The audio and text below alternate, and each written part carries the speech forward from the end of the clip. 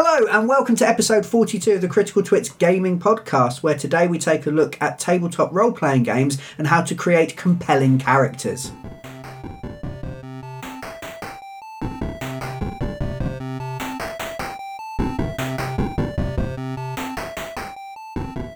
Hello, we are the Critical Twits. More specifically, I'm Brian Ennis. I'm Aaron Vinsky. And I'm Joe Lewin. And today we're going to start a brand new regular series where we look at the basics of tabletop role-playing games.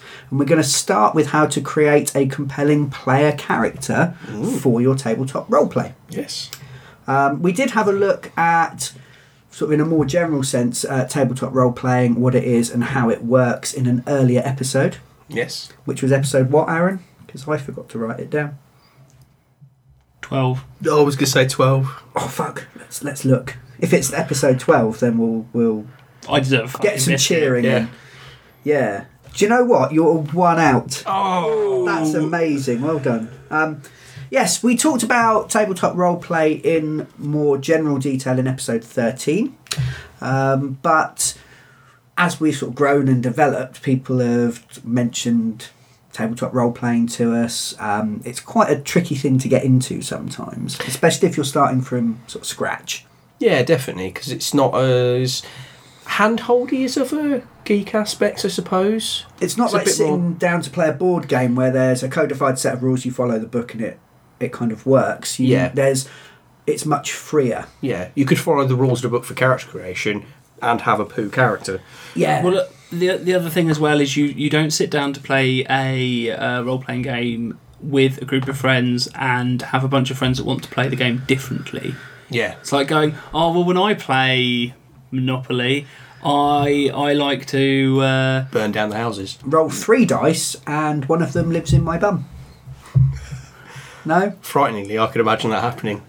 Just at the end game, it's like, right, I need the extra one, just firing out Monopoly, across the though, board. just taking Monopoly as an example, do you guys do the thing where the tax money in the middle is yours if you land on free parking? No. Yeah. Yes. Yes, that's not a real rule of Monopoly. No, because it makes the game drag on for fucking ever. Yes, but it's loads of people do it. Yeah. But if you imagine that as a great example, Yeah. house rule, Yeah. and then having your entire experience, so quite how you roll the dice, whether or not you can buy things on the first go round, all these kind of weird things. If you imagine taking that and applying it to how you play the game, so the basic rules almost, or the objective, we're playing Monopoly, but the idea is to have 2 houses on everything you own, not to have the most money. Go. Yeah.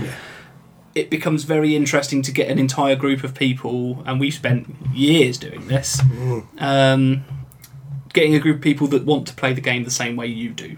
Yeah. And I think that's going to be one of the things that we will come back to is communication, is talking to your DM, or your games master, your dungeon master, your keeper, your storyteller, whoever it is that's running the game. Your own personal Jesus? Yeah, I'm not going to sing because you guys look at me with fear in your eyes whenever I sing on the It podcast. doesn't get my emotions, it's hatred, Brian. Hatred, that look. Well, I may have been kidding myself. Thinking seems to be angry. Fear seems actually hatred. It's... Maybe you're Do scared. I do emotions wrong? Yeah, I think so. Good way to read Aaron. Aaron's just confused all the time. Yeah, pretty much. Yeah. Why is this happening? What's going on? Why was I born? Yeah. I mean, Well, your mummy and for those who aren't too sure about tabletop role-playing games, go back and listen to episode 13. Have a through. We're going to sort of expand on some of those ideas. Mostly, we're starting with characters. Because it's kind of your entry point into the game. Yeah. Yeah, As a player. Well, that's it. If you're new, you're probably not going to be playing the role of the DM straight away. So That'd be this is quite where mean. you would start. Yeah, I think our next one will go through sort of some basics for DMs, how to sort of run a session and that kind of thing. But generally, unless you're starting a whole group fresh, Yeah. generally roleplay is kind of one of those things where the experienced initiate the younglings and sort of draw them in. Like a cult. Yes, it is. On that thing, If you'd like to join our cult. yes, no, I was going to find a thing. Do you guys? I mean, it's a little bit kind of before our time, so I'm not sure how much of it you're aware of. Oh, I think I know what you're coming up. Have you seen like the satanic panic surrounding Dungeons and Dragons and role-playing games and Yeah. such? There's a really good article on Dirge magazine going through one of the guys who did a lot of the comic book forms of it. Yeah. And I can't remember his name, which is why I'm now mumbling. And Is this at kind of... you. Is this within the same vein that I've seen some of it, I believe, in the kind of like you can't watch Harry Potter because it uses magic and yes, very, very much the Christians don't like fun. Yes, Well, you're yeah. summoning things, and you're Yes. coming across demons, and you can even play them. Yeah. Yeah, an article on Dirge by Matt O'Connell about Jack Chick, Oh yeah, yeah. who was in the 80s writing a lot about those kinds of things, and it's full of great little things like Debbie, your cleric has been raised to the 8th level. I think it's time that you learn how to really cast spells. You mean you're going to teach me how to have real power? Yes, you have the personality for it now. And then this kid ends up becoming a priestess in the Temple of Diana and falling morally and all this sort of stuff. Awesome. It's quite mad. Yeah. It's well worth having a look at. It's I mean, from a modern perspective, it's funny as hell, but If you were a kid in the 80s playing it, you could be massively chastised in your community in the States for admitting to it. yeah, So it was, heat from people. Yeah. Generally, your first role playing experience will be as a player character. Yes. Um, or PC. PC, yeah, we'll probably use all sorts of terminology. So if I use some terminology, if any of us use it and we don't correct the other, like jump in and just explain. Yeah, cool. And if we miss any, tell us, and I will prostrate myself before you and send you a biscuit, if you so desire. They are good biscuits. Yes. Fancy biscuits for fancy listeners. Yes. That's Pandering. good. I like that. That's good. It can be quite intimidating to be told to make up an entirely brand new person that's never existed and start pretending to be them. Now, different groups, and this is where communication is sort of is a good way to go before you start playing, start talking with your DM, because some groups get really into the role play. Yeah. Mm-hmm. And every word that is uttered while the group is sat around the table is considered to be in character. So there's a difference between what you say in character, which are the words your character is saying, and then your out of character table chat or description of your actions, Yes. etc. I have a quite entertaining anecdote on the fact, if you'd like. Go on then. Entertaining anecdotes here yes. on the Critical Twits. Well, obviously my main experiences with roleplay are with you guys. Yeah. More specifically, Brian, you've been a newer addition, Aaron. Yeah. And Makes him sound like he's an upgrade. He's like Brian 2.0 or something. it's an upgrade for some of the people. But we do a particular thing that's died out a little bit more recently. But one of our old things to try and keep people in character was, if you want what you're saying to be considered out of character, was to hold your fist against your head. Yeah. Yeah. So you look like a bit of a twat and you try and avoid doing it. Yeah. This is not a universal phenomena.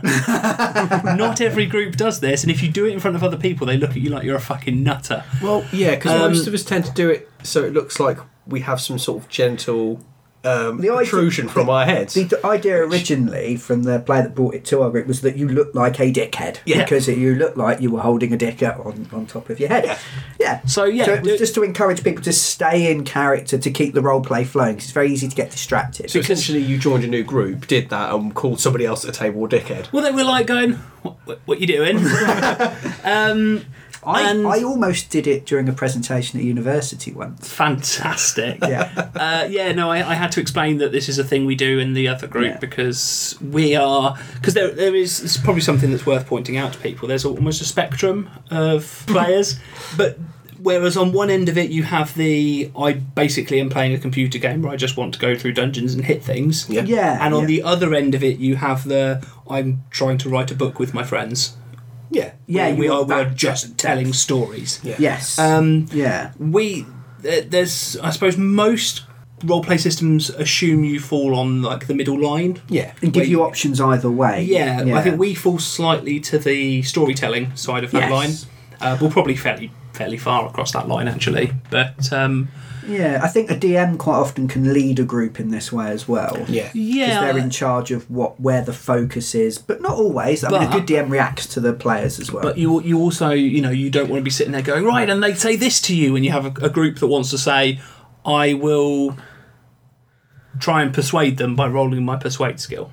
Yeah. So this is what we mean. You don't want players from opposite ends of the spectrum in the same group because it can cause... They're going to get frustrated. Yes. They can muddle along, but they need to be aware of each other's sort of proclivities. Yeah. I mean, having the group that we've got, there are players that will approach this slightly differently, and you try and take that into account. But talking to your DM about what kind of the play style is will also give you an idea of possibly where to focus. Yeah. A group that's all about the combat, probably playing something like Pathfinder or Dungeons and Dragons that's very mechanics based, especially your 4th edition D&D. Oh, if they're playing 4th edition D&D, yeah.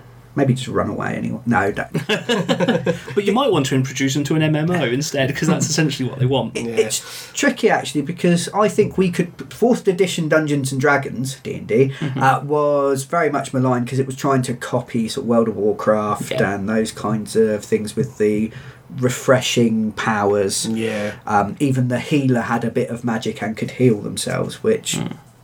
generally isn't the way that those games have worked for 30 years before, 40 years before pretty much, and it was kind of frowned upon. But I think we could have fun because we're playing a game with our friends. And that is the thing to remember. Yeah.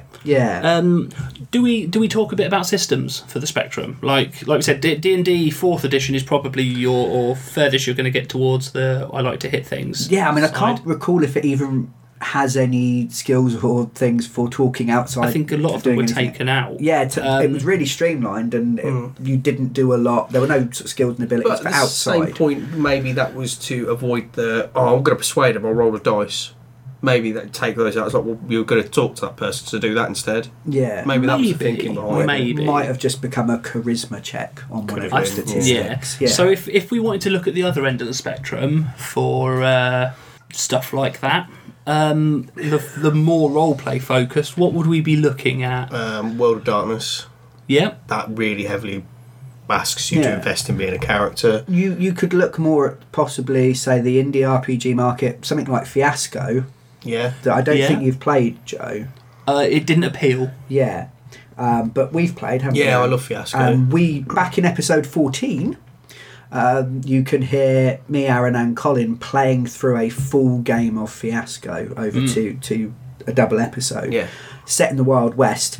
There were no rules for resolving conflict apart from whether you had a good result or a bad result out of the entire scene that you were playing. So there is no rolling to hit or hit points or anything like that. It's very, very story focused, and that's very much, to me, that's probably the most extreme end of story that I have played. Yeah, if you're looking for your more mainstream things, you've got, like Aaron said, any of the World of Darkness settings, and possibly Call of Cthulhu. Call of Cthulhu, yes. If you're getting into combat, it's got some chunky combat rules, but generally, if you get into combat with an elder thing from the space beyond the stars, which is where the abyss dwells.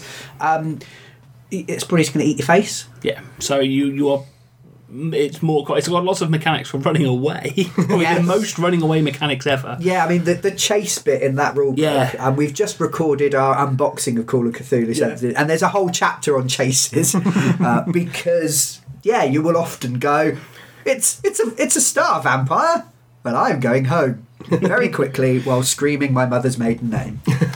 So there is just as again for people, if this is for people that are very new, I think might push you towards. Yeah, I'm hoping that anyone coming to this who's a role player will get something from this. Because between us, I've been playing tabletop RPGs for 15 years. Yeah. Oh no, my first one was 17 years. There we go. I'm probably looking at 10. Oh God, no! When was I playing at when I was at college? Yeah. Because I'd wake up in the morning, do your washing up, and then go to college. Yeah, that was at least 11 Yeah. years ago, getting on for 12 now. Yeah, so 11, 12 for me.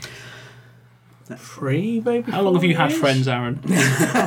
Oh, 6 months. We who are they? Where are they? We need to kill them. We upgraded him recently from acquaintance. So he actually is Aaron 2.0. Yes. Yes. Do you remember when in a podcast you were your own clone? Yes, I do. And I shat batteries. Yeah. Yeah, that was weird. I miss our Fiasco is specials. a weird game. That wasn't a fiasco. That was just us That was just us. Yeah. dicking about, really. Yeah. Yeah, I'm struggling to think when you joined. It's at least 2.5 years ago, Yeah. maybe. So it's leaning on the 3 mark, I think. Yeah, coming up for 3 years. So Pre uni, because you were Yeah. part of the group before we bullied That's- you with peer pressure into It's going at to least uni. 2.5. yeah, three, Three. I reckon. Excellent. I think we're coming up for 3 because it was round about this time up for 3. Yeah, it was during Some kind of anniversary event where Aaron buys us cake. So it's worth discussing with your DM both the group style, Yeah. and the specifics of the game that you are playing. Yeah. And this is how roleplay differs maybe from playing a board game or a video game. It is a cooperative shared experience, and although it might seem like you're playing against the DM, actually the DM is just presenting you with challenges and with story for you to interact in, and it's not a case of being competitive in that way. You might play a competitive character who's competitive with the other characters or the Yeah. world around them, but everyone's cooperating to tell a story together, Yeah. or to smash through a dungeon together and get the loot at the end. Yeah, again, a kind of mainstream example of that might be if you look to, say, the Lord of the Rings films, Yeah. which everyone's associates with this kind of thing. You have Gimli and Legolas that are going, I killed 1, I killed 7, that only counts as 1 even though it's giant. Yeah. You know, that kind of joking competition within it. Yeah. Yeah, Or even their initial dwarf, elf. Yeah. Again, you might have within your group, but within the players, but you shouldn't be actively thinking, I could stab this person. I can fuck Aaron up. Yeah. You should be trying to do what if your character Yeah. is a bit like that, fine, but you might not last long. Yeah. yeah, and quite often a group will have ways and means of dealing with interplayer conflict. Yes. We talked about that quite a bit in the in episode 13. Yeah. And there's some great anecdotes that I won't take us back through. I might think of a couple more. But we've always had, it's the characters that are in conflict. The players shouldn't be. Yeah. Yeah. And if anything is actually upsetting people or going too far, or people feel like people are stopping them from playing their character or anything like that, you just break out into real life discussion and just sort it out. There shouldn't be any kind of element of real life competition in Yeah, that yeah. way. No, I mean, we've had some amazing moments of kind of I'm fairly certain. I think it was either Rob or yourself, Brian, has done something, and I've gone, right, it's a hand on head out of character moment. Fuck you, or like in character going fuck you, and then out of character going that was fucking brilliant. I loved Yeah, that, yeah. but I want you to die because you can understand. It's separating the character's personality from your own as well sometimes. Yeah, but when we played one game, it was a one-shot game. So it was over 3 weeks, but it didn't continue on after that. Yeah. So you got your sort of your one-shots or your single adventures, and then your campaign, which is a linked series of stories. Yes. It's the difference between playing an episode of a TV show or playing like a box set. Yeah, Essentially. Well, more of a film or a series. Yes, yeah. So we were playing that, so we knew that was how it worked. We got all the way through. We were fighting off essentially the harbingers of the apocalypse, who had managed to intrude upon our domain because deep beneath the barracks where we had our people had lived for hundreds of years was an angel in a machine who was holding off the apocalypse that had destroyed everything else. I was playing the leader of the group. Yeah. I was the centurion of the legion. I had already fed my son, an NPC, a non-player character, to the demon, so I could run away. Plus, he was a dick, and he wasn't really mine. So it was fine. But I deliberately played a character that would sacrifice anything in order to achieve the goals, including himself. Yeah. So we get to the final bit. The demons catch up with us. There's this huge fight going on in front of the doorway to this machine. And we're not going to win. It became fairly obvious that we were massively outclassed. We played quite badly and sort of got injured. One of the players had gone mad and stabbed everyone else, and we had to murder them. Wasn't Colin by any chance, was it? No. Oh, Colin okay. was running this game, which is why it's messed up. Okay. And so my character, who was a bard in 3.5 edition Dungeons and Dragons, so was essentially a lettuce leaf with a hat, because they weren't very good. Managed to charm and inveigle and sing his way across to the entrance to the doorway. He went through, shut the door behind him, climbed in the machine, which left all the other players to die, but achieved his mission of sealing the place back up. Yeah. So I killed everyone else. Wouldn't have done that in a campaign, Yeah. because it would then have ruined the campaign. But at the end of a one-shot, Yeah, it makes sense. and everyone was like, "You dick, but we won! Yes! But no, but screw you, but yes!" And it was quite a nice little moment to yeah. sort of survive, to complete the mission Yeah. in that way. Something you've mentioned there, which is quite an interesting thing as well to bring up, is this idea of, I know it's a word I use all of the time, metagaming. Yes. And this is something that you will probably hear during your adventures within the role-playing worlds. Brian, you're making a decision based on outside knowledge, so it's not something your character knows. Yeah, that's metagaming. So meta beyond the actual game of what the character knows. So Brian, they're saying that if I was doing a campaign, I wouldn't have done that. yeah. He's at that point he is metagaming because he's making a decision because he knows this carries on, not because it's necessarily the best thing for his character. Yeah. Now that's not always a bad thing. Yeah. Like in that scenario. In that scenario, that's fine, because you have to weigh up the fact that my character might have done this differently, but I don't want to ruin everyone's fun. Yeah. Yeah, it's not fun to play with a character that is not flexible to the point of causing conflict. Yeah. Obviously, we want to play a character and we don't want to have to compromise that character all the time. But at the same time, you don't want to ruin the fun of everyone around the table. It's why we had, for quite a while, when we used to play Dungeons and Dragons, we had a paladin ban. Because paladins have an incredibly unflexible set of rules by which they live, and they're not allowed to associate with nasty people. And therefore, they end up telling the rest of the party what to do. The rest of the group, the party of players. Okay. I was just about to mention, if we're going to go into specifics, paladins I think are the prime example. They are, again, for those that aren't aware, they are your holy righteous warriors. They are on the scale of alignments, so how the morality of your character plays out, I guess. Yeah. They are what's in the lawful good end. You have two axes. You have lawful, neutral, and chaotic, and you have good, evil, good, neutral, and evil. Yeah.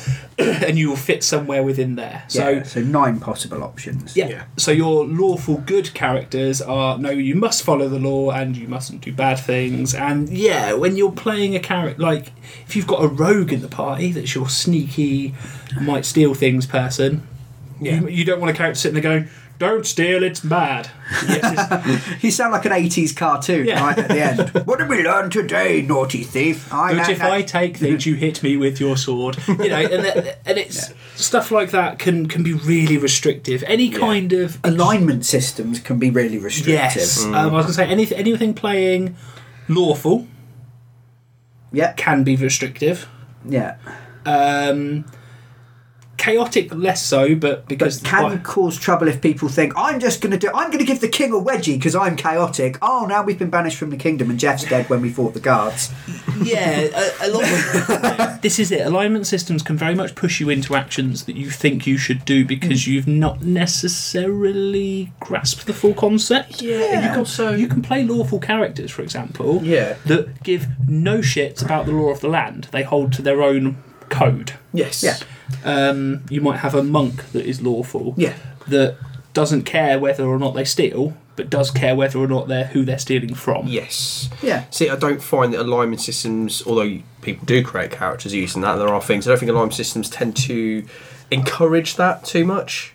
Because they're putting you in a box. Yep. So you're naturally going to lean towards a particular archetype rather than going, like you said, a monk's going to go, that monk's going to feel, I can't steal from that person because they're poor. But that rich guy, well, it doesn't really matter. He should be given to people anyway. I think they're a nice way, possibly, of just getting the idea of having some boundaries and restrictions on what your characters can and can't do. Yeah. But they're not the be-all and end-all. No, it was very nice to have as when I started doing this kind of thing. To go, there's part of me that just always went, I'll just play neutral, or true neutral. This is the thing as well. I mean, in Dungeons and Dragons, we're kind of going off on a tangent, but it's meant to be that like 80% of people are true neutral because they're good to their friends and family, but they don't, the people they don't like, they don't want anything to do with and wouldn't go out their way to help them, and they follow the laws of the land, but if they can find a way through or they find them unjust, they might rail against them. So most people should fit in the middle. Yes. But it's very rare to see a true neutral character, actually. Yeah. Unless you're a druid. I think because it casts you adrift slightly. Yeah. Yeah. I like neutral evil druids. I think you get to a point with these druids. Games, if you like... They push you towards extremes, especially in a Dungeons and Dragons setting, which is quite you are playing a above average amazing hero. So you like to be able to go, no, I will play the absolute knob that I can't be in real life. Or, I'll play a really good character because I'm a bit of a dick and I hate people. When your character's wielding two magic swords at the same time and firing lightning bolts out there at us, you're playing quite a heightened version of reality. So playing an archetype, a heightened character, can actually fit with... I mean, D&D has its origins in pulp stories and things where archetypes and strong characters, knowing exactly what a character would do because they're the maiden in distress or they're the rough hero or whatever. You nail that on fairly quickly and they don't necessarily vary too much. Yeah, we've kind of moved beyond the alignment system now, and if we were to go back and play that kind of thing, I think we'd take that crutch away. Yeah. It was like I said, it was nice as a starting player. Actually, I can see that. Because it gives you that bit of direction. I think as you progress and as you gain more experience in role playing, you don't feel you need to pigeonhole yourself quite so much when you build a character because you see the world is full of shades of grey. Yeah. And I think that being able to portray that within your characters that you build actually becomes almost a more, daft as it sounds to say, realistic and engaging thing. Yeah. You feel like you play a more nuanced character and it helps you get more engaged with it. Yeah, you don't want that paladin casting detect evil, seeing that shopkeeper over there is evil, running in his store murdering and saying, in the name of the Holy Lord, praise be. Yeah. Covered in blood. Screaming children running. Are you really lawful good if you've just run in and done that? Of course you, but sometimes it does that. And I like to take that crutch away now that we're experienced. One thing I did do quite a lot when I was running and we were using alignment is I'd get the group when they were building their characters to pick a party alignment. So for instance they'd be neutral good, and then everyone could be within one step of that. So they could be neutral good, lawful good, chaotic good, or true neutral. You wouldn't have anyone that was chaotic evil palling around with them because they're too clash. far, Yeah, and it just okay. reduces some of maybe that conflict. I mean, it's a really nice way of, and I would suggest that to anyone that's looking at starting a campaign with newer people. It's a really good way of doing it. Yeah. Because again, having played under that system, I know that law and chaos clash less than good and evil. Yes, because they tend to come up less. You're playing adventurers, so you're generally out in the wilderness without many laws. Yeah, or you're down the mine 14 levels fighting a troglodyte. It doesn't matter whether you believe that the king is always right, but it does if you capture a prisoner. It does matter whether you're going to let him go or torture him to death. Yeah. For instance, as an extreme. Yeah, I mean, another nice point on that as well is the reason that the law and chaos don't often do is because if you, like I said, if you're taking that slightly more abstract view of it and you are looking at things like a personal code more than the law of the land for your lawful character, having someone else that doesn't give a shit about the laws, actually, you might not either. You just might stick to your own personal ones. Yeah. So there is much less potential for them to clash because good and evil are, as much as they're not, they are kind of set concepts within ourselves. Yeah. You know, Especially morality is society based, but we are all in the same society, so our morality is fairly similar. And we know this. You know, murdering a child is evil. Yeah. Saving the children is good. Yeah. And there might be. But where does law and chaos come into that? It's different. Well, isn't it? This is it, and they're a little bit more fuzzy around the edges. Yeah, they're more sort of philosophical ideas rather than moral ingrained ideas. Yeah.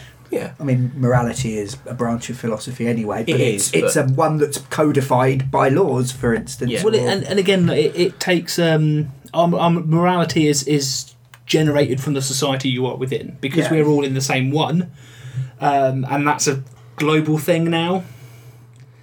Yeah, theoretically. To a point where most people in most societies will take the same stance on what is good and what is evil in a general, overall sense. And if you're playing a game like D&D, you're definitely talking about everybody in that world is going to follow that same rule set, no matter where they're from. Yeah, I mean, you might have different cultures within it, but it's because not so you far could, from us. you know, if you're evil, you've got the same demonic god as somebody at the other side of the world. Or and the other weird thing is evil characters within the game identify themselves as evil. Yeah. Yes. Now, whereas you look Hitler wouldn't have identified himself as evil. He would have thought he was good. Yeah, but most people would have clearly pointed him as being evil. But within the Dungeons and Dragons universe, they are quite happily going, no, I'm Lord of the Evil. I am all of the evil. Worship me and my evilness. yes, I am the dark black lord of the abyss. Yeah, look at my spikes. I'm Captain Evil.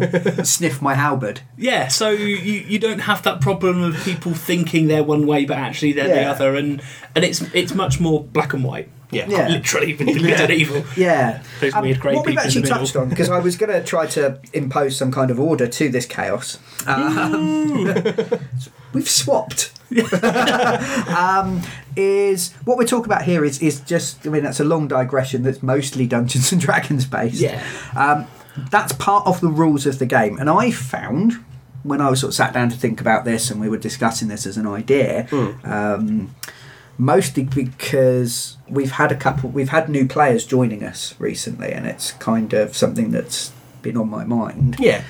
With sort of helping them. There's three aspects of building your character. Mm-hmm. There's the rules and how they mechanically interact with the game and its systems. Yeah. There is the character's background, so the experiences that have shaped that character. Yep.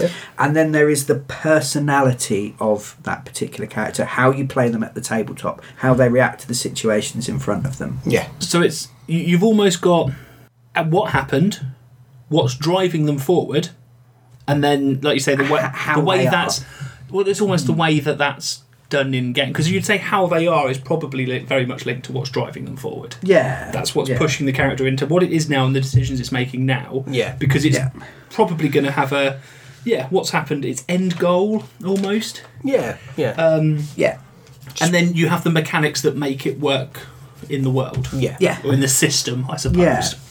And there's no right or wrong one to come at first. You might go, and again, if you're playing something that's very mechanical, if you're playing let's say you're playing Dungeons and Dragons for the Yeah. sake of argument, or Pathfinder, which is the same thing. Weirdly enough, I mean, because we are taking that as almost the baseline, because Yeah, it 'cause kind of is. It's kind of our baseline, and it's also the most popular role play in It's the the world. industry Pathfinder standard. and Dungeons and Dragons are. If kind I of want the someone standard. to understand what I'm doing, if I Yeah. go, oh, I'm playing role-play games with my friends, if they're slightly geeky, that's what I would say, because they Yeah. will go, oh, okay. If they're not at all, I will say I'm playing Dungeons and Dragons, Yeah. because it is now, yeah, whether it's just through exposure via pop culture, things like Big Bang Theory or whatever, it has Yeah. become the iconic. Yeah. thing. This yeah. is the thing. Yeah, I mean, it was in Stranger Things recently. Yes. Yes, for instance, and there was a TV show. They had its own cartoon. Yes. You know, so it is the With version. Uni the unicorn, I never watched it. It was rubbish. which is where my fetish came from. Unicorn was Yaunicorns. crap. It's a yaunicorn. I don't think I've ever watched a full episode of that. You know. No, I never could. Even as a child. I watched loads of it, genuinely. But there are lots of other games, as we've mentioned, and we'll draw from. We have played quite a wide variety of games now, Yeah. so we'll draw from different places as well. But that's something.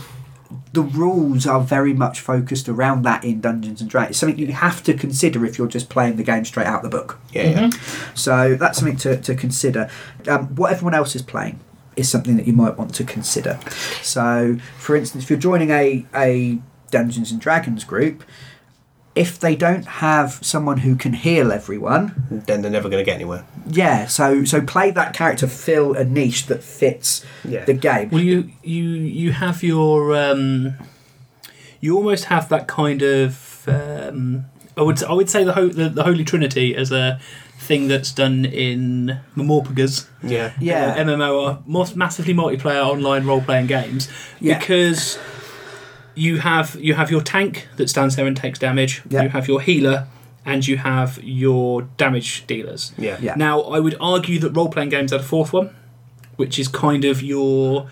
Skills and I was going to say interactions. specialist. Yeah. In a way, because in typical D&D, you have a fighter, Yeah. you have a wizard, Yeah, the fighter doesn't generally deal all the damage. The fighter is strong and tough and holds jumps in people front up. of the line of goblins.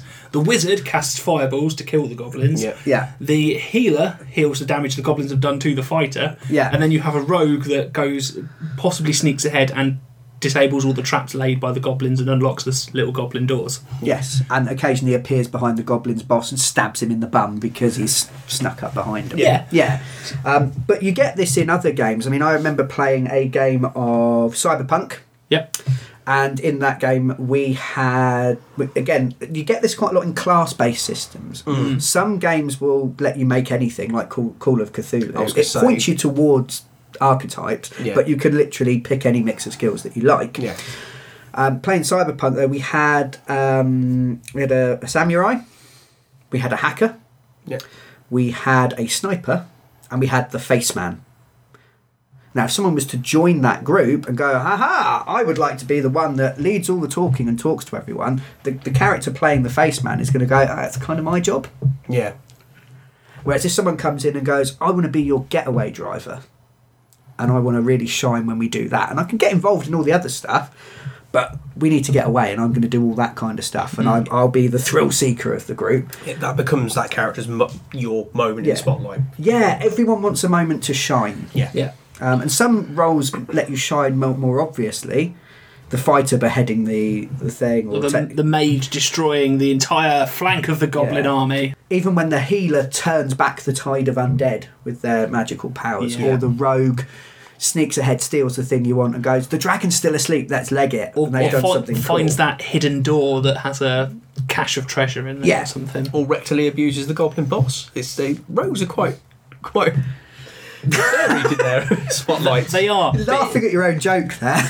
But if you sneeze at one vigorously, it falls over and dies. Yeah.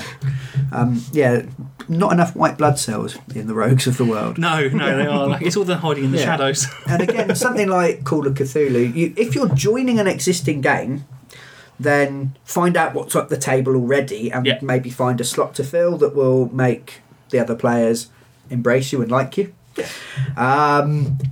If you're creating something to start with, So if you're starting from scratch, discuss with the other players. I'm thinking of playing this. I'm thinking of playing that. We did this recently when we started our Mutant Gen Lab Alpha campaign that we reviewed in depth last podcast. Yeah, I mean, the worst thing that could happen is if we'll use Gen Lab as an example this time. Yeah. So you can go listen to that if you want to understand the words I'm using. If we turn up and go, right, we have 4 scavengers. Yeah. It's like, Each of us have our own little stash of crap. Yeah. It's not really going to make for... You're not going to be able to defend yourself very well, or find where the other ones have run off to. Don't get me wrong, if you need to find a thing to get through a thing, one of you's probably fucking got one. Yeah. But like you say, you don't have a hunter, so if one of you runs off or gets lost, what are you going to do? You get into a fight and you'll hide behind your shopping trolleys full of rubbish. You know, it's... Where do they get shopping trolleys in Paradise Valley? Tesco. Is there a Tesco's? Is that the Forbidden Zone? Is it? Paradise Valley, it's probably Waitrose. I look at Paradise Valley as being centre parks, to be honest. There was a little supermarket in there at one point, and there's probably a bowling alley we haven't found yet. I think the Forbidden Zone is Tesco's. Yeah. The labyrinth that we hear about is an underground facility. It's an underground facility. It's an underground Tesco's 24 hour. Lasagna. How? It's made of people. I was going to be a horse. I was going to be everything, though. You were. I almost asked RDM if I could be a unicorn. Even if I was just a horse wearing with a toilet roll. Yeah, a horse with an ice cream cone stuck to its face. For anyone that is looking to DM for the first time, you will put up with players like Brian. Yeah. Who make your life awkward. I do very, very much. But hopefully that makes it fun. So yeah, you don't want to be playing exactly the same character. If you think, and this is another place we get inspiration from, if you think of TV, books, films, anything with characters in, characters tend to have a niche. Yeah. You take something like Firefly, each of those characters in there has a job that they do. Yeah. Yeah. I mean, they have a different background, a different personality, but they have a job that they do. There's overlap. I mean, Jane isn't the only one who can kill people with guns, but he's the best at it because he's the soldier archetype. You have Kaylee, for example, who is your engineer class archetype. She would probably be your specialist. In that regard. You have people like Mal himself, who again would be your talkative, charismatic rogue type guy with a couple skill advances or levels put into something fighty because he was in a war and he can do that stuff quite well as well. So without doing the whole cast, that gives you a rough idea of how these things play out. So in Gen Lab Alpha, I played a healer. I'm also quite good at fighting, but that's always a bonus because we expected a lot of combat. You show up the fighter every single session. Sorry, Aaron, I've broken my own rules. Well, that's the thing. you get into the fights quicker than me. Yeah. And you're really hard, and so do lots of damage. I can't come in and go, boop, poke with a little stick and they die. But you're going to advance beyond that because I'm relying on dangerous animal powers that could backfire. And we've come across a kind of singular enemy so far, whereas my character's built to take on multiple because I've taken essentially the fighter archetype. So whereas you've taken basically the paladin. Just a little bit, fighty and healy. Yeah. And I do have quite a moral code, actually. Yeah. But not in a dick way, hopefully. Paladin wanker. we used to call people paladin wankers. I've forgotten about that. Joe's playing essentially our bard? A little bit, because he can make us better at what we do. He's playing a seer that can predict the future and use that to give us bonuses. But you're also very good at the social aspects of the game. You can dominate the other animals. You have a high rank, so other animals look up to you. So you're playing sort of that kind of character. Yeah, which is not normally what you do. No, I wanted to play something a bit different, and I looked at this as a chance to play. I normally will play something that has useful skills, but I like to build in a decent amount of combat ability into my characters. In this one, I am refusing to put any ranks into fight or shoot or edit, all those kind of skills, because that's not going to be the character. He's Yeah. not going to. If I wanted to take that, I would have taken loads of fight and Yeah. Predator and just murdered the shit out of everything because Yeah. it's Yeah. really, really, really hard. But I was trying to come up with sort of a gentle giant, so a Yeah. character that is more themed around doing the healing and supporting people, but he's enormous, and if you mess with him, he will headbutt you and you will die. This is it. We found out that because you basically went, I'm going to be the giant thing that everyone goes, oh my god, it's huge, and then isn't that bad. Yeah. So but we playing on the found- expectation. Yeah, we have found out though that you've. And I don't know whether this was planned or it's developed as you've played, but you do have this temper almost. Yes. Whereas if you fuck with the little ones, Yeah, you well, get the horns. It started off because I started off protective of Aaron's character, Yeah. and then the rest of you have come along, and I feel like because he's the biggest and he sees himself as being the strongest, even though Aaron's character is actually probably better in a fight than him now. Yeah. He feels like he has to look after the Yeah. other people, and that's become a strong part of his personality that I wasn't actually planning, but it has developed as we've gone along, and that's something that we'll talk about as we go. Yeah, as we go through. developing your characters. Yeah. One good. Oh, sorry. No, I was going to say. I was actually just going to say, where are we? Have we got a next topic? Yeah, just finishing on the rules. One thing you can do as well is use the rules, the abilities, the feats that your character's got to inform other aspects of the character, either the background, the personality. So if you take a character with, say, an ability called Improved Initiative, which means they're really quick to react, you could play your character as being quite jumpy, Yeah. as being someone who's always ready to go, because it's part of them. Well, this is. They might be quite twitchy. They might just be that little bit more aware and be quite quick-witted Yeah. as well. You might be playing a character that you have taken. You've started beyond level 1, so you've got quite a hard character anyway. Again, looking back to D&D, that's got all the riposte flourish type feint skills because Yeah. you are an amazing duelist. You go up to someone in a fight and go, stab you in the eye, I win. Yeah. And now you could choose to play that as someone that is very... Sort of barbed tongued as well, maybe. Possibly. They might be very, very extravagant and, well, I'm the best, look at me, look at how flashy I am, Yeah. stab. Yeah. Or they might be someone that just doesn't stand out in a crowd. Yeah. People underestimate. Yes. And then gets the better of them that way. Now, so you can take your rules in lots of different ways, directions. yeah. So you can let your character influence the way you build them rules-wise, or you Yeah. can go, I want to play a character that can do this because I think it's an awesome idea. Yeah.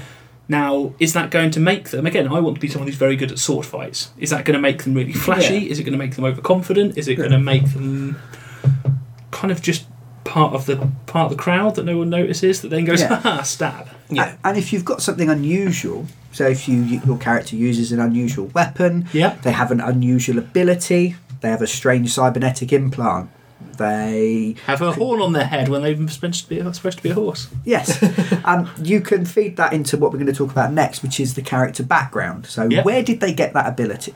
Yeah. How? I was born with the horn. But what did that horn do to that character as they were growing up, being the only weird horse with a horn? Killed my mother. Born with Jesus.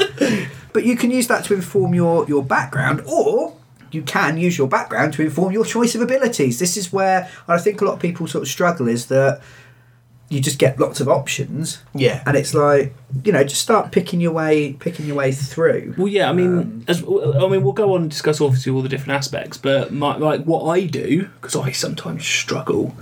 Yeah. The first thing I pick is a thing I like. Yeah. So if I go, I have a character, my mutant character Kane Yeah. was stolen straight out of a bunch of books. Yeah, that's fine. And that was one thing I was going to come on to. We'll talk about it now, though, because I think it's a good time. Yeah, to do I can't remember the name of the books. Because it might be that we started with rules, but you might just be struggling for, well, what do I do? Yeah. Yeah, make the rules. So I went, okay, so he's a fairly confident character who's quite good in a fight, but he's also quite clever. Yeah. But will do anything to get the job done. So I went, cool, my stats in Mutant are strength, agility, wits, and the other one? Empathy. So I went, bollocks to empathy, that can be low. Yep. Wits will be fairly high. Dex will be fairly high. And strength will be really high. He's good in a fight. Yeah. Cool. Now, I want him to be good at hand-to-hand fighting, so I'll take the stuff that makes him quite good at hand-to-hand. Because I was quite good at punching people. Yeah. And then, to be fair, I then progressed from that point. Have you used any ideas from elsewhere? Have you sort of picked someone as an example of someone you wanted to be? Almost a template, isn't it? Yeah, and that's absolutely fine to take something. We won't judge you, Aaron. Some people are like, well, you've not made something new, but the newness necessary. If you just copy something, people could be a bit like, or it can feel a bit sort of bland. But if you could say, right, I want to play Daredevil, but I'm playing him in a fantasy setting. Immediately, he's different to Daredevil. Yeah. And you take it off in a different direction. Yeah, you don't. Yeah. He's not a lawyer anymore. If you were playing, what other aspect might he have done? Well, he might have defended serfs from marauders or something. In that case, and then that changes it, doesn't it? If you were to play a modern day superhero RPG and go, I want to play Daredevil, then that might be maybe boring. Watch Daredevil. Yeah. But if you play Daredevil crossed with the Hulk.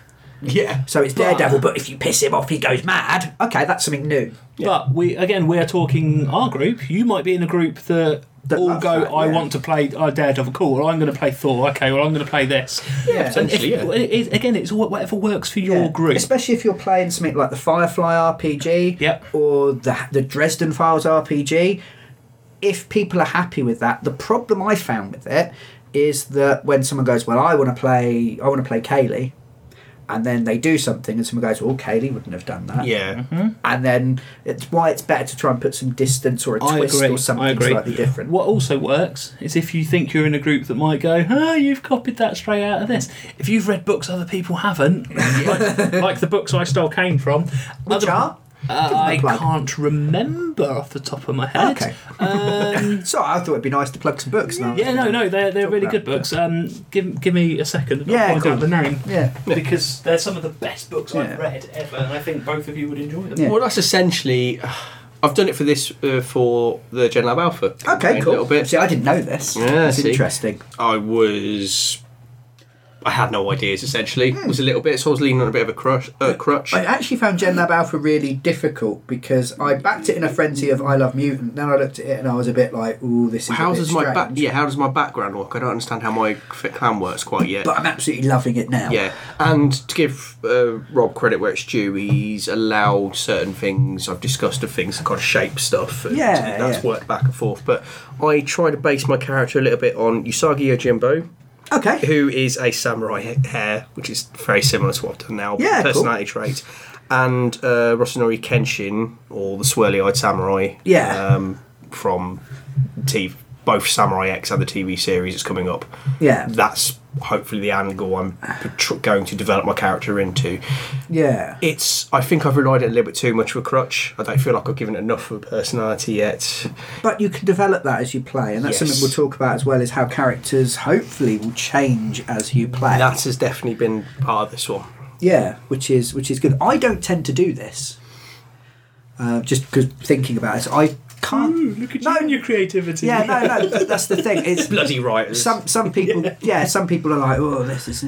What tends to happen is I come up with what I think is an original idea, and then about 6 months later, when I've been playing them for a while, I'll realise the 3 different things that got mixed up in my head that I'd forgotten about, which is what I'm drawing on. Yeah. But because that's how creativity works for me. It's like my mind is a blender, and then it spits out something, and I go, oh, this is really cool, and then I realise where I've stolen it from.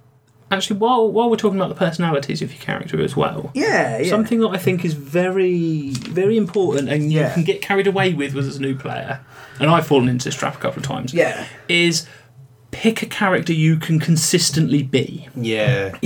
If you are a miserable shit, don't play the character that's always happy, because there will be a week where you cannot summon the energy to be Mr. fucking Sunshine anymore. Yeah. And your entire character and the experience of everyone else sort of changes. Now, don't get me wrong, it's nice to play something a bit different. Yeah. Because not all of my characters are hyper-competitive arseholes like I am.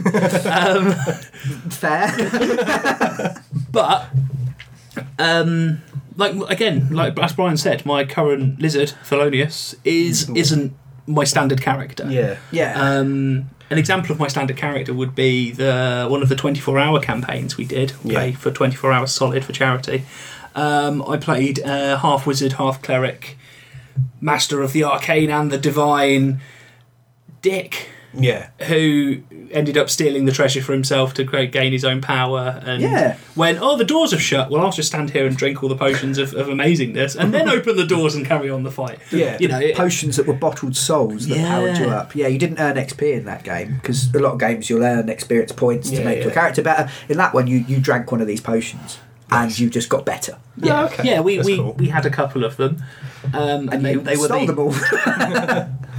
Everyone charged into the room, the doors shut, and I was outside, so I went, well, no one can see, I'll down these and then open the doors and be amazing. And it was fun. Yeah. But I don't know if I totally agree with that, though. I think my favourite character I've played so far has been Blank. Just trying to remember the name. Because it was. Did you draw a blank? I did. That's what reminded me. Yeah, funny enough. So there's a character called Blank. Called Blank. You weren't leaving a gap to write in later. Can I play a Cards Against Humanity card to fill in? Your character's name is David Bowie riding in on a unicorn made of lightning, or tiger made of lightning. I've got unicorns on the. You do. Unicorns.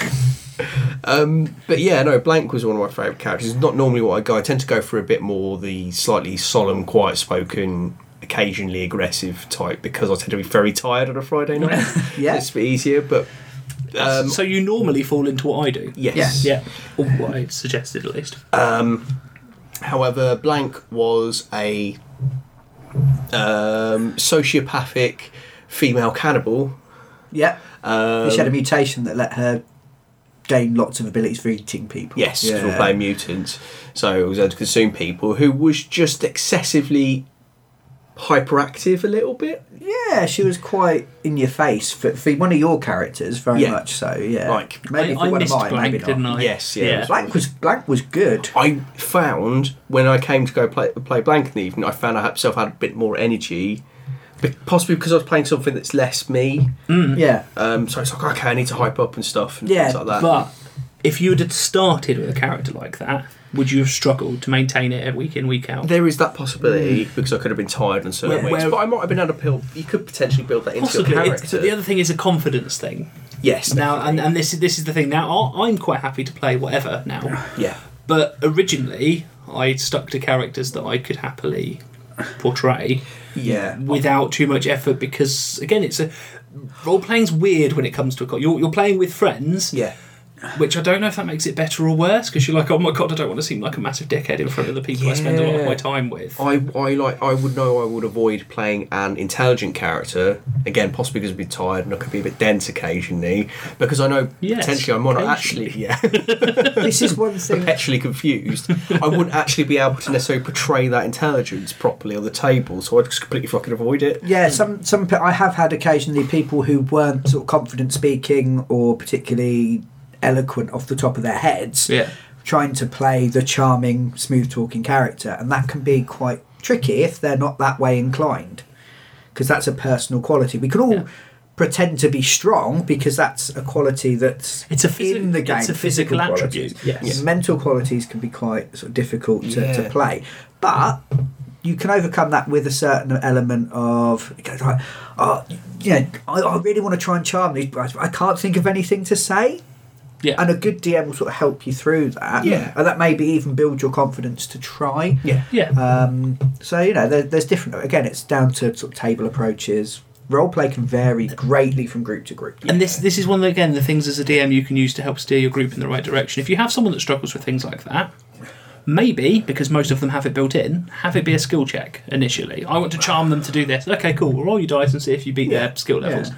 And as you go on and as the character, and they get more developed in the character, go, okay, well, rather than rolling the dice, talk this one out. Yeah. What would you do? If you get stuck, we'll just roll the dice and that's fine. But let's try and up it. And I've done quite a lot as a dungeon master as well, is when someone's made the effort to try it, is if even if they've not maybe said it in the best way, if they've come up with a good idea, or they said, well, I want to try and do this, this, this and this, in this way, or they actually have said something really eloquent, I'll give them a bonus to the dice roll.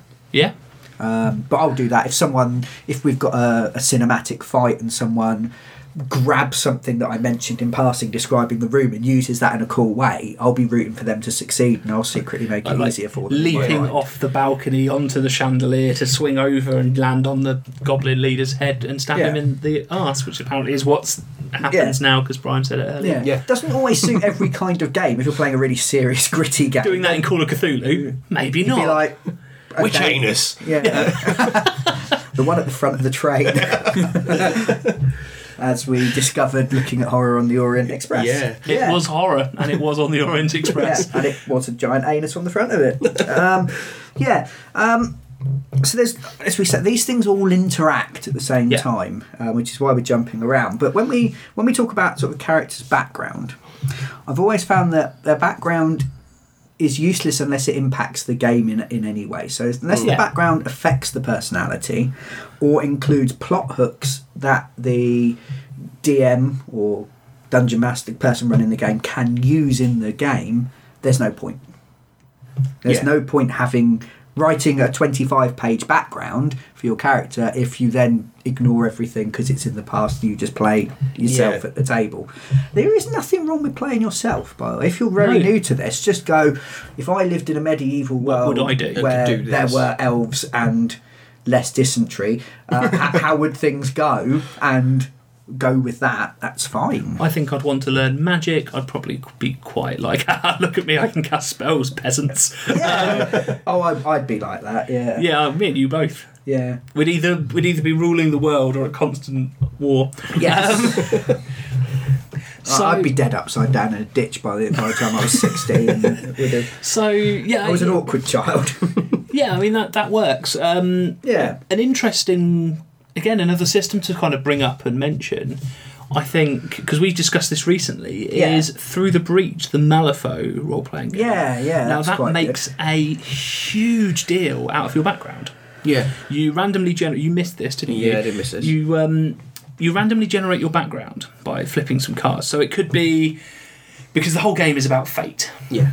Malifaux in general has such strong ties to fate. Yeah, and you don't cheat cards, you cheat fate by putting a card down. You start with like a station. Yeah. So it's what your parents did and what you were born into. Yes. But this will also give you the first part of your prophecy that's foretold as to what your doom is. I'm just trying to think. My parents were farmers, I believe. Yeah. Rob's parents were spies, because Rob is always the spy. And what's quite nice is that gives you how your station ends, so it foretells your death. Yeah. So everything's circular, which is quite a nice idea. Yeah. So, it goes around and goes, this happened, and then there was a potential tragedy, and so you've done this, and... Yeah. But you've got enough room to kind of flesh out the details of that. Yeah. And everything is random.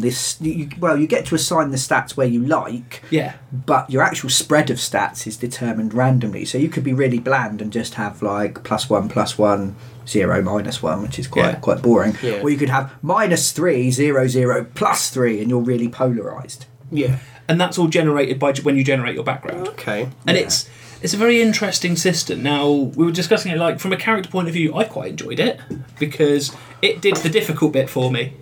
Yeah. Yeah. And I then built around it. Yes, it takes some of the options away, which is actually quite useful. Yeah, so you want to have your background of your character affect the way your character is or how they are in the world. Yeah. So it might be that it gives them a certain view on life. It might be that it gives them a goal they want to accomplish. I know, Aaron, your background includes in Gen Lab, your younger brother being kidnapped by the bad guys. Well, that's always built into things, but so basically the entire rest of my line has been taken away at some point and is never returned. So it's like remaining members of the tribe, and probably makes your character feel like they're next. Yes, yeah. So which is why I'm constantly the Watchers are there. I don't want to be near it. I want to go away because it's frightens my character. Yeah, and they don't want to show it, but they're frightened because like I said, I'm the last of. And every time you're fearful of the Watchers, it makes Murakami want to look after you more. Yeah, in which case you get the protectiveness and the aggression starts to come out of Murakami. Murakami's goal is to be free. Yeah. Because as a yak, he climbed the highest mountain in Paradise Valley and saw an even bigger one further away. And that's what he wants. He wants to go there. But he also has in his background, he has a yak companion, and the two of them travel together. And I fully expect terrible things to happen to his yak companion. Yes. Because, yes, it's part of my background that I was travelling with this person, but they're my friend, they're an NPC that the DM can use to generate story and conflict and to keep things going. So it's something that affects the world. Putting things like that into your background, other people, like, I've got dead parents, yeah, okay, fine, but unless they're being reanimated, they're not going to be much thing. But if you've got a long-lost sibling that could turn up, or a ex-lover or anything like that can be thrown in to add a bit of, oh my god, I actually care about this situation. Yeah. And the best thing my favourite, it's not my favourite role-playing moment, it's one of my favourite role-playing moments, and it was my favourite moment of just sort of something that I hadn't expected to happen, and it was very character focused. As I said, I like story. I like to tell a story with my friends that we can then go, do you remember when you did that and that happened? I don't tend to go, do you remember when you rolled a 20 and then you rolled 46 dice? Yeah. Because I probably got bored and went for a wee because you were counting. I like the story moments. And our current DM was playing as one of my players in a cyberpunk game. He was a bounty hunter. Yeah. He was sat looking through the scope of his rifle at one of the other PCs approaching an enemy, and they basically the other PC wanted to get the thing they were after and get out of the nightclub without anything going bad. Our DM was playing the muscle, hidden away on the opposite rooftop, watching what was going on. Now, in the character's background, he was divorced and undergoing a very, very, very nasty custody battle. Part of his character motivation, he wanted his kids back. Yeah. So a lot of the money he was getting was to pay his legal bills and to prove that he could look after his kids. So it was a nicely developed character, from the player, giving me this thing. So he'd been involved in this custody battle. I thought, what's the worst thing that can happen to him now, just to put him off watching what's going on? So he gets a phone call from his ex-wife. Now, this being a cyberpunk campaign, he can patch it through to his earpiece and carry on doing what he's doing. But she then accuses him of not turning up to pick up the kids, and they were due that day. Now, they as far as his character was concerned, that's not what was meant to happen at all. And I had a very long and involved post-spousal argument with the character. And when it was done, I was like, cool, let's take a break. The other players had been sort of watching and were interested in that. And I said, are you okay? Because you seem really angry. And he was like, oh, no, that was my character. My character was angry. But I genuinely thought at one point that he was going to leap across the table and rip my throat out. Because he'd got into character. And it was just this little moment that was really, really nice, that as a DM, I didn't have to work for that. I didn't have to plan anything. Yeah. It all came from the player. So I love it when players feed me these little tidbits to do, and I try to do it for the DM as much as possible to include things. And he was distracted when things went down and took a penalty to his dice roll. It was great. I mean, we've had these moments, and I... Again, this is why I say we a lot closer to the roleplay side of the spectrum than the combat side. We had in Rise of the Rune Lords, where we managed to incapacitate and tie up a small dragon, which was weird, but not the point of the story. And it sounds kinky or disturbing. Then I think we spent 3 hours arguing in character over whether or not we should kill it or release it or try and cast a magic spell to change its alignment and make it not a shit anymore. And about, I don't know, just over the 3 hour mark, I think Colin got bored and shot it in the head. So that was interesting. Yeah. And this was the weird thing. Like, it was my character going, no, it should die, it should die, it should die, it should die. Yeah. Because I was playing the Paladin. I was playing the Paladin wanker at that point. Yeah. But had the we'd finally come to an agreement after 3 hours of being at each other's throats over this, and then we all just instantly went, right, you're a dick, and had a big argument with Colin. And that was something that really we should have gone. Well, I say should have gone. Most groups would have gone, cool, we've tied up the dragon. We either kill it or we do something. Yeah, right, let's carry on. Yeah. Or just fucking leave it here. It shouldn't have been much, but a large part of our evening was basically achieving nothing. But that always stands out as quite a good time because there was so much of that where we were just talking in character at each other. Yeah. And I think it was mine and your characters, Brian, that were mostly me being the it's evil, it should die, and you being no, everything's got a chance. Look, we can cast redemption on it. Yeah. It's not going to work. It's evil. It should die. It will just kill more people. It's bad. Yeah. But I was playing, and this comes back to what Aaron was saying about playing someone very different to you. I was playing a very naive, happy-go-lucky cleric of death. Yeah. My inspiration for this, because we talk about where characters come from, was the Eddie Izzard Cake or Death Church of England sketch. Yeah. And I was like, I like that mix of the really naive and happy and like a strange dark undercurrent. Yeah. And the god of death in Pathfinder is true neutral, because death comes to everyone and death doesn't care. Yeah. But you can worship the god and be in alignment, step out. So she was a neutral good devotee of death that was more about the birthing and the midwifery and helping people die with dignity. It's death and childbirth. Yeah, it's the cycle. Yeah. But she was raised by neutral evil, horrible cultists of death, but just didn't realise. Because I thought that was quite a cool little background for her. So essentially, she got sent off on a quest where they didn't want her to ever come back, but they were forbidden from killing their own. Yeah.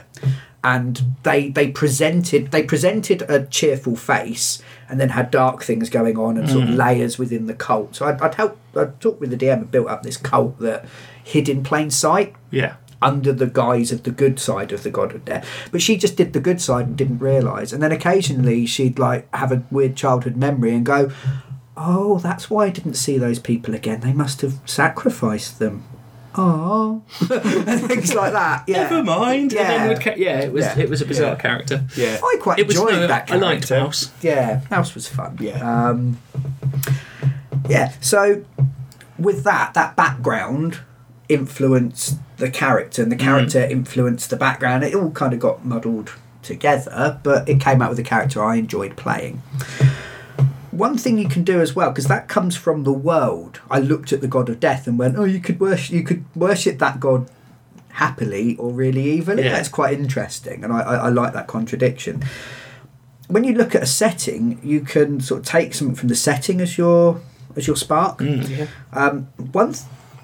You can might see something in a world that you really like. So there might be a guild, and you go, "I'd really like to have been a member of that guild." So you make someone who's part of that guild or wants to be part of that guild. Yeah. Wants to be, I think, is better, because it then gives you a goal, a motivation. Yeah. But you might be part of it, and that gives you allies and responsibility, which can also be good motivation for your character.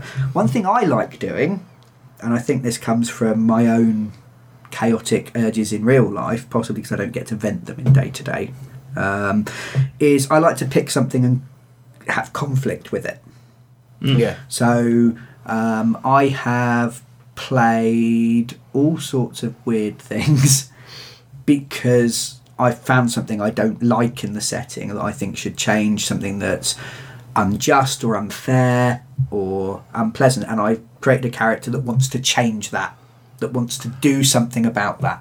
I remember enjoying Garrick, your warlock, who always had that "no, things should be different" type attitude. Yes, because he was different and was picked on for it. Yeah. Yeah. because he was possessed by a demon, and people don't tend to like that. So he decided that everything should change so that people like him could be accepted. But I played him as being awkward to the point of being predictable. Yeah. Because he didn't trust anyone. He had no one that he trusted in his entire life, and he had a really miserable backstory. Yeah. So he would always go against things, and the DM running did some quite skillful stuff where they would try to pressure me into doing something knowing I'd do the opposite. Because that's what the character would do. Oh, no, I'm not doing that. I'm not doing what I'm told. Stop telling me what to do. And they go, haha, I knew you do that. And then I was in a whole mess of, oh, God. So that was quite good. But, yeah, I remember in that we took a prisoner, and Garrick's there going, that person tried to kill us. It was a character, someone that your character had fought a duel with, wasn't it? Yeah, it was Cassius. Yeah, I liked Cassius. Cassius was fun as well. Yeah. Because he was lawful. He had a code. Yes, he was part of the Legion. And I was chaotic neutral, and you were lawful neutral. But we got on quite well. Yeah. Yeah, it was quite good. Because your chaotic neutral side. And then, again, this is where we have that grey area more with the lawful and the chaotic. My lawful was to the Legion's code of practice, code of honour, not to the laws of the land, which your chaotic side was related to. Yeah, you didn't care about the laws of the land. You were about your personal honour and your personal standing within your community. I remember many times going, well, you can go off and do that, but I'm not helping you. Yeah. If you come back, awesome, we'll still be friends, but I'm not doing that because of my reasons. Yeah. And the little interactions like that. I'm going to go sneak in. Well, no, I'm not sneaking in. Yeah. But I remember, give me a shout and I'll run through the door and stab things. But it was that. Yeah. Yeah. I remember we had a good cleric with us. Yes. Who was essentially Patrick Stewart in a robe. It was like Captain Picard meets Professor Xavier. Yeah. Yeah. This character, I was like, we need to. This guy was like a evil cultist, and I was like, look, he's just going to go and kill more people. He's incredibly powerful. He has a breastplate with a demon eye coming out of it that like helps him, and he's just horrible. He's nasty. We were like tying him up, and I may have punched him a few times, and he was like laughing and also he's you a crazy character. Demon lightning out of your arm, didn't you? Yeah, just like shut up. Had the uncontrollable arm of unstoppable power. That sometimes would carry on when I didn't want it to. Yeah, but again, skillful thing with the DM was sort of using the fact the character was possessed to make things interesting. And I was like, kill him, and the good cleric said, well, if you kill him, you merely glorify his god, the god of suffering and pain and death. If we let him go, then he's lost.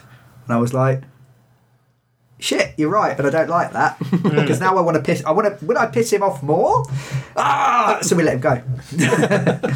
And I think this is quite a good. I still to this day cannot decide whether this was a good example of DM bullshit or a bad example of it. Okay. Because I still don't quite know how I feel about it as a player. Yeah.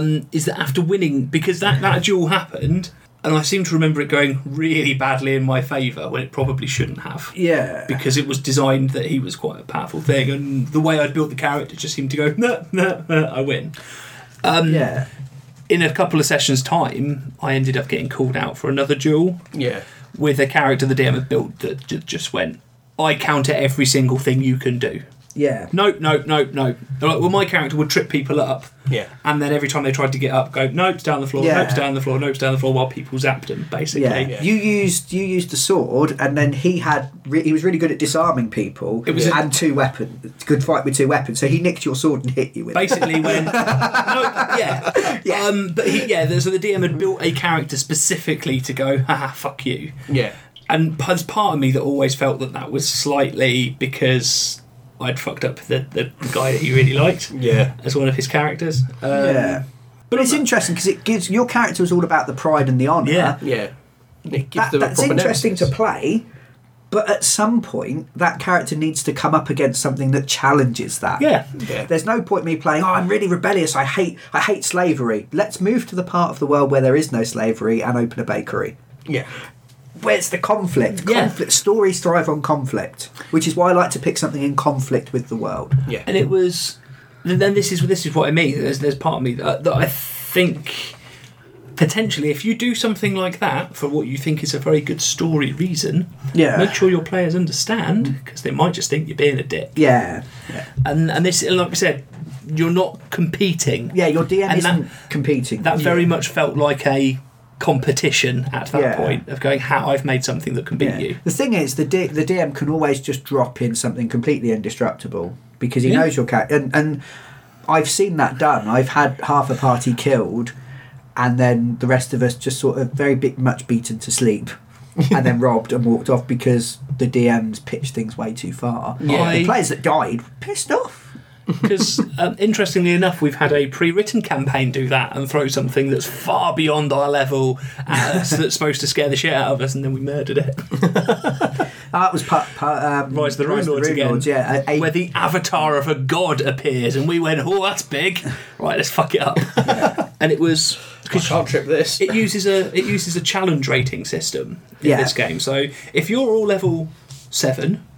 You should be able to and be good at fighting things that are challenge rating 7. Yeah, we were level 9 and this thing was challenge rating 16 or something ridiculous. Which should be, if you're fully prepared and you know you're fighting it, should still be a very, very half the party should die. Yep, pretty much. It's balanced that way because it's a very mathematical system. Yes, it is based on crunching numbers and such like. We beat the shit out of that. Yes, we did. That was interesting. So just to recap that then, looking at the background and either integrating or conflicting with that. Is there anything to add, Aaron? No. I think it's pretty good. Yeah, we just talked. We just reminisced a lot. That's fine. So we've got some different approaches there where you've got taking things that you like from films, books, TV, games, replicating that, giving it a twist, combining one or two together, using your background to help embed your character in the world, give it things from the DM's point of view they can use, or to use those experiences to motivate or affect your character's personality, or looking at things maybe from a rules perspective, what we've looked at so far. Yeah, and also, it's bizarre how much of a really important point this is. Try and avoid too much conflict in your own party. Party is the term used to describe your group of players. Yes. Because you just don't want, like, it could have been quite easy for the Garrick Cassius example. Yeah. If that was, rather than chaos and law, if that was good and evil, one of us would have murdered the other one. Yeah.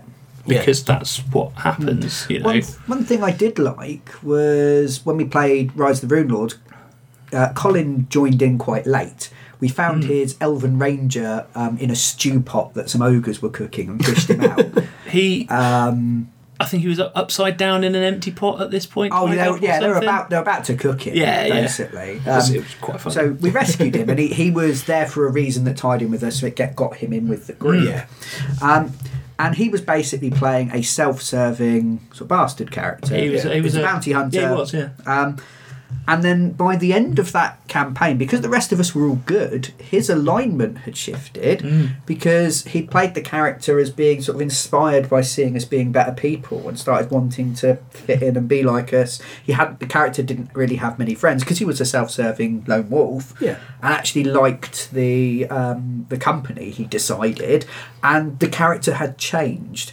And that's something that I quite like, is when a character is different at the end of the story than they are at the beginning. Yeah. He ended up being given divine gifts by one of the good gods, didn't he? Yes, which was quite nice. Yeah, it was. It wasn't where you expected the character to go. No. And being able to sort of surprise and twist your character in that sort of way. Well, I almost see if things go badly and some of us get murdered by Watchers in GenLab, I can see Murakami taking a much more aggressive stance. Yeah. Oh yeah. And end up being almost this crazy berserker. Well, if he keeps failing the little people, he's going to push the little people away. It doesn't necessarily even have to do that. I mean, it could break Murakami depending on what happens.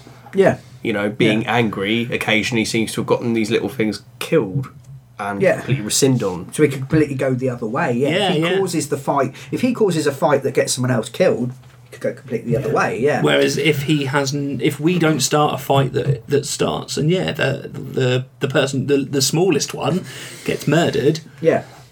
You might find rather than being this, maybe we should be a little bit more thoughtful or not murder the thing. It might just be like, no, fuck it, every single one we kill, I'm going to headbutt it into the floor. And if you're playing a very, very crunchy game of dungeon delving and such, like maybe some of this maybe some of this personality stuff isn't necessarily the great thing, but you might think of an archetype that lets you throw out some great one-liners when you decapitate the bad guy or thing. You can still use some of it for fun, but because you're telling a story together, if you can make an interesting character, you're not only entertaining yourself, you're entertaining the other people round the table, the other players and the DM. So, taking a little bit of time to think about this, I think is worthwhile. Oh, definitely. And that leads on perfectly to what I was going to say, in that taking a bit of time to think about something, very important, more so in systems that require it,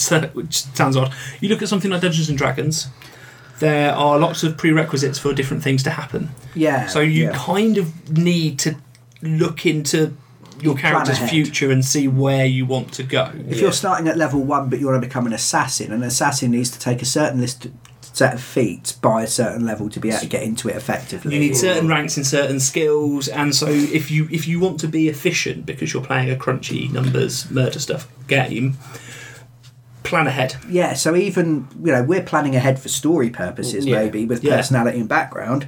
Plan ahead from a rules perspective. Both if it fits.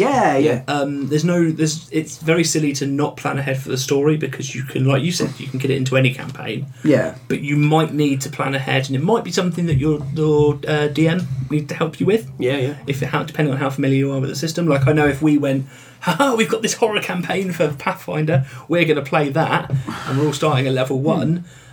I'd be quite happy going, by level 10 I want to have these things. Yeah. So I need to take this at this level, otherwise it doesn't work. Yeah. You, Aaron, who's not playing, you would go, I have no idea. I could make a level 1 character. Yes. And I know what I want to be at level 10. But the getting there would be quite difficult. Yeah. So one of us would sit with you and go, you need to do this. Yeah, or you need to have your attributes in this thing, and you need to do that, and you need to do this. And so, again, that's discussion. Something to talk about with your DM. Yeah. Because games like Mutant, just pick and choose what you want as and when you want it.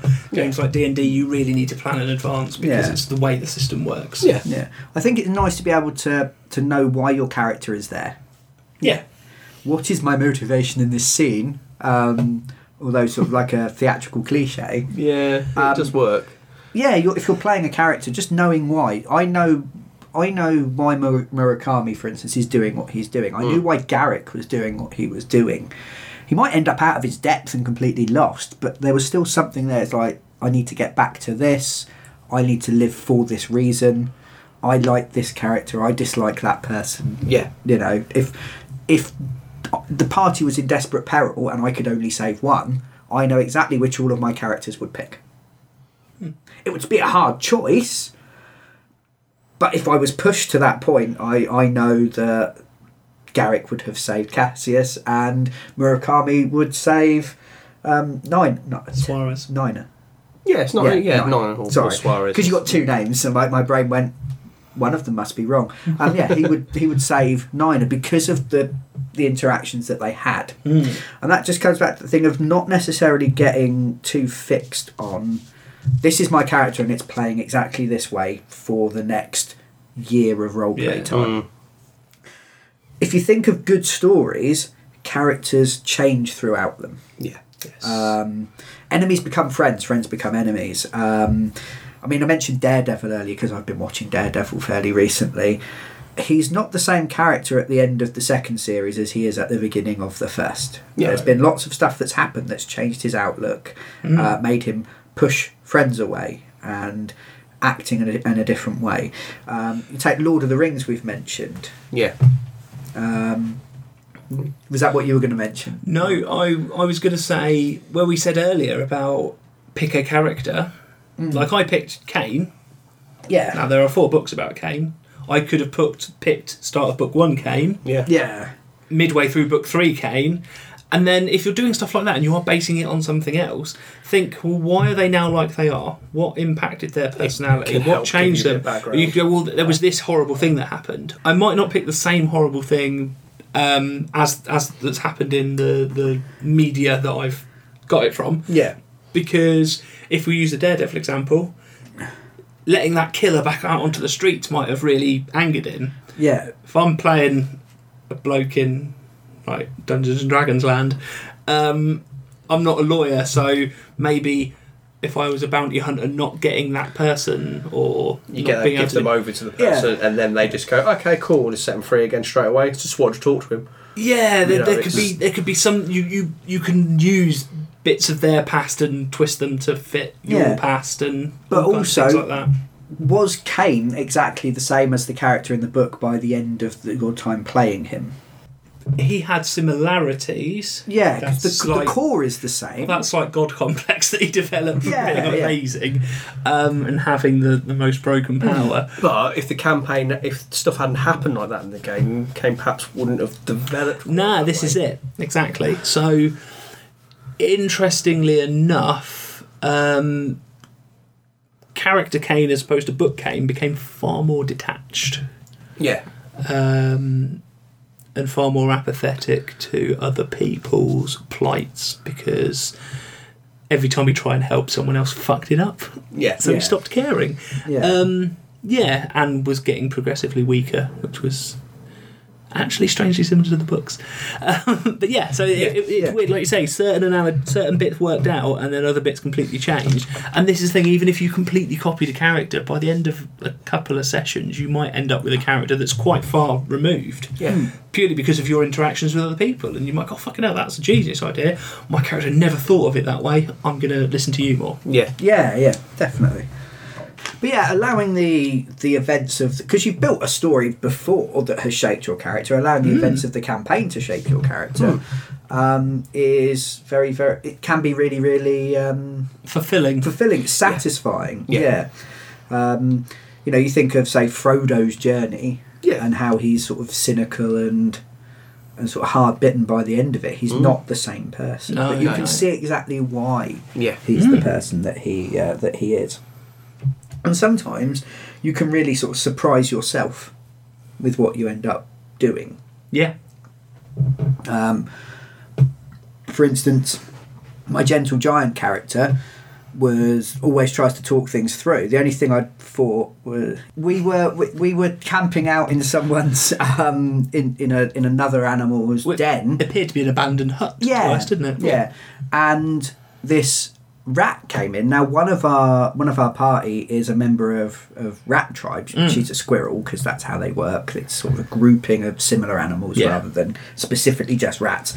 So the guy started picking on her and being really horrible to her. Now she was the only reason we'd managed to survive up until this point, and she is quite small. And Murakami's naturally protective of the smaller things, so he kind of intervened and said, stop being horrible to my friend, and he carried on and then used his dominate to basically put you in your place, put me in my place. And Murakami's reaction is either, when that happens, is to yield as an animal would, almost like roll over, show your belly, you've beaten me up, you're stronger, please don't kill me, or to fight for their life, fight or flight essentially.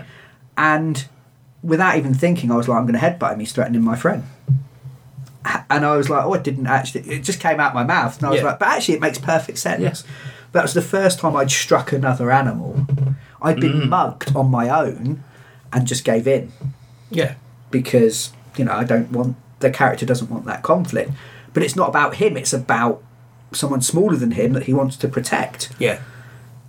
So yeah, and I was really surprised. And then I headbutted the guy. He fell on the floor, wet himself. We realised he was a tramp, so I knelt down and apologised very much, and tried to bring him round.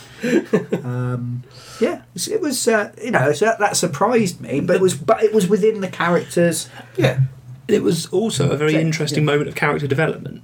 Yeah, what do you do in this situation? To kind of realise that you have that potential within yourself to cause another animal harm.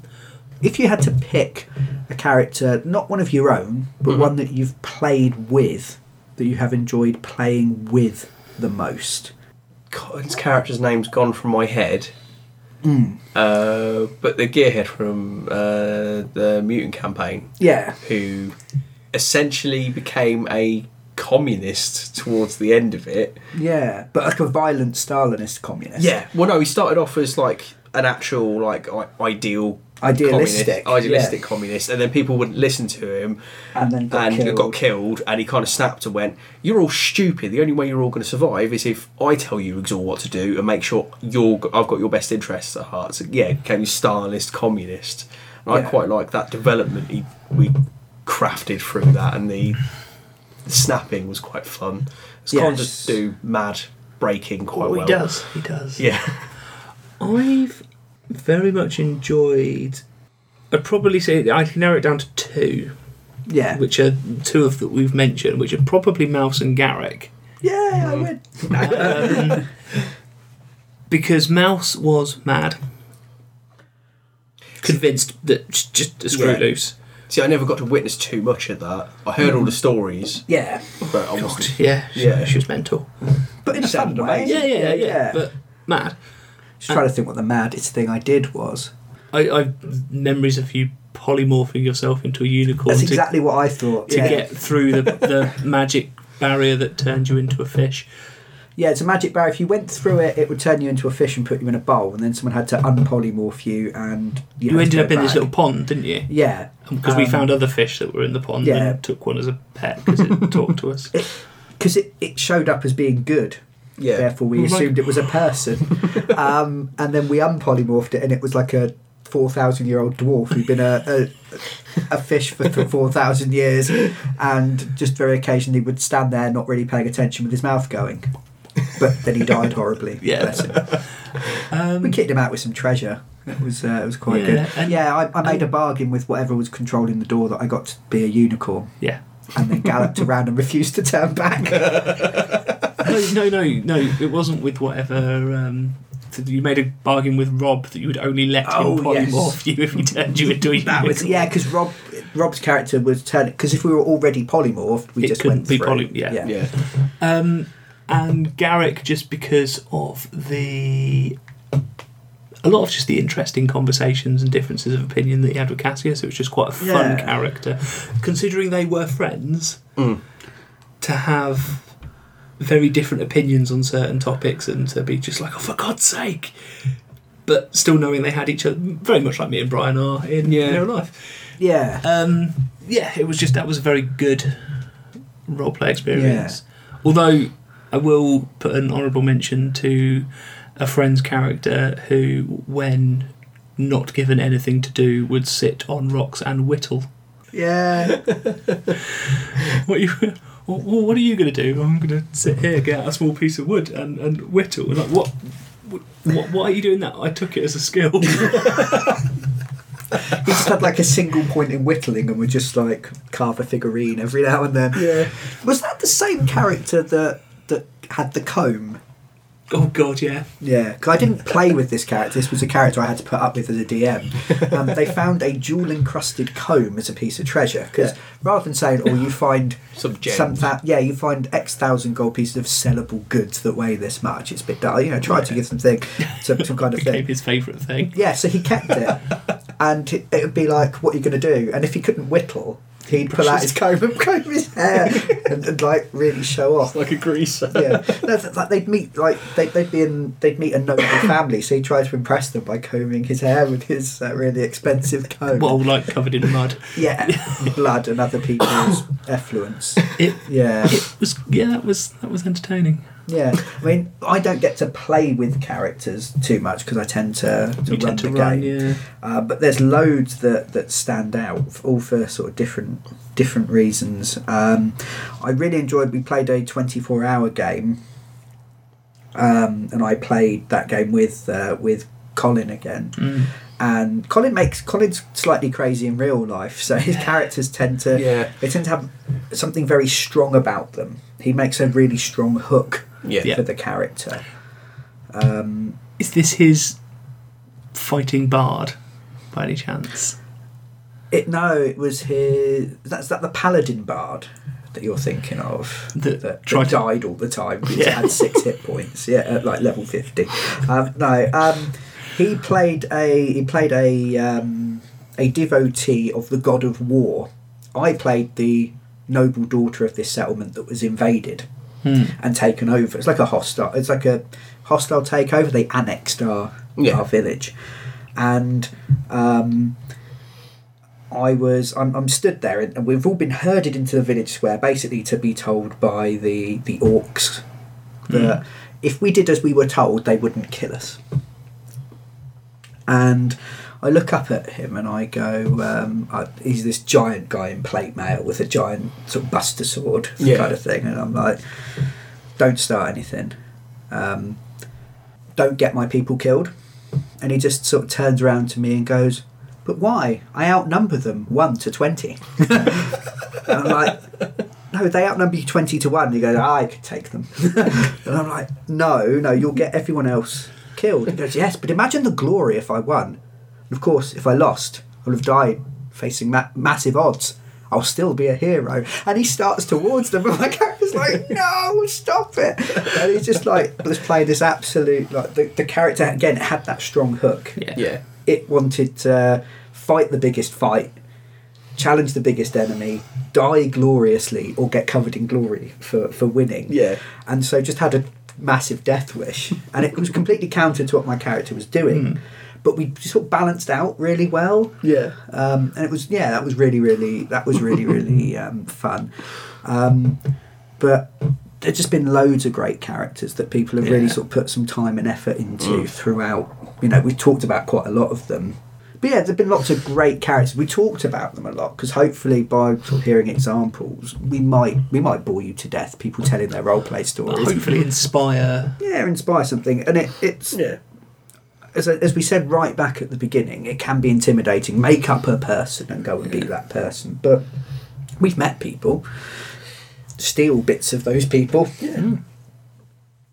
Use them, or put yourself in that position and think, how would I be? What would I do if, in 40 years' time, if mega corporations ruled the world more openly than they do now? Yeah. If magic was real, what would I think about that? Would I be afraid of it, or would I want it? Yeah. That's an interesting point as well. Because we said earlier about picking a start point. Yeah. Pick a class, pick a particular skill you like, pick something, and then ask yourself questions. Like you said, so I want to be a fighter.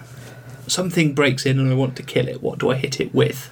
Yeah, I'll probably use it. I'd quite like having an axe. Okay, cool.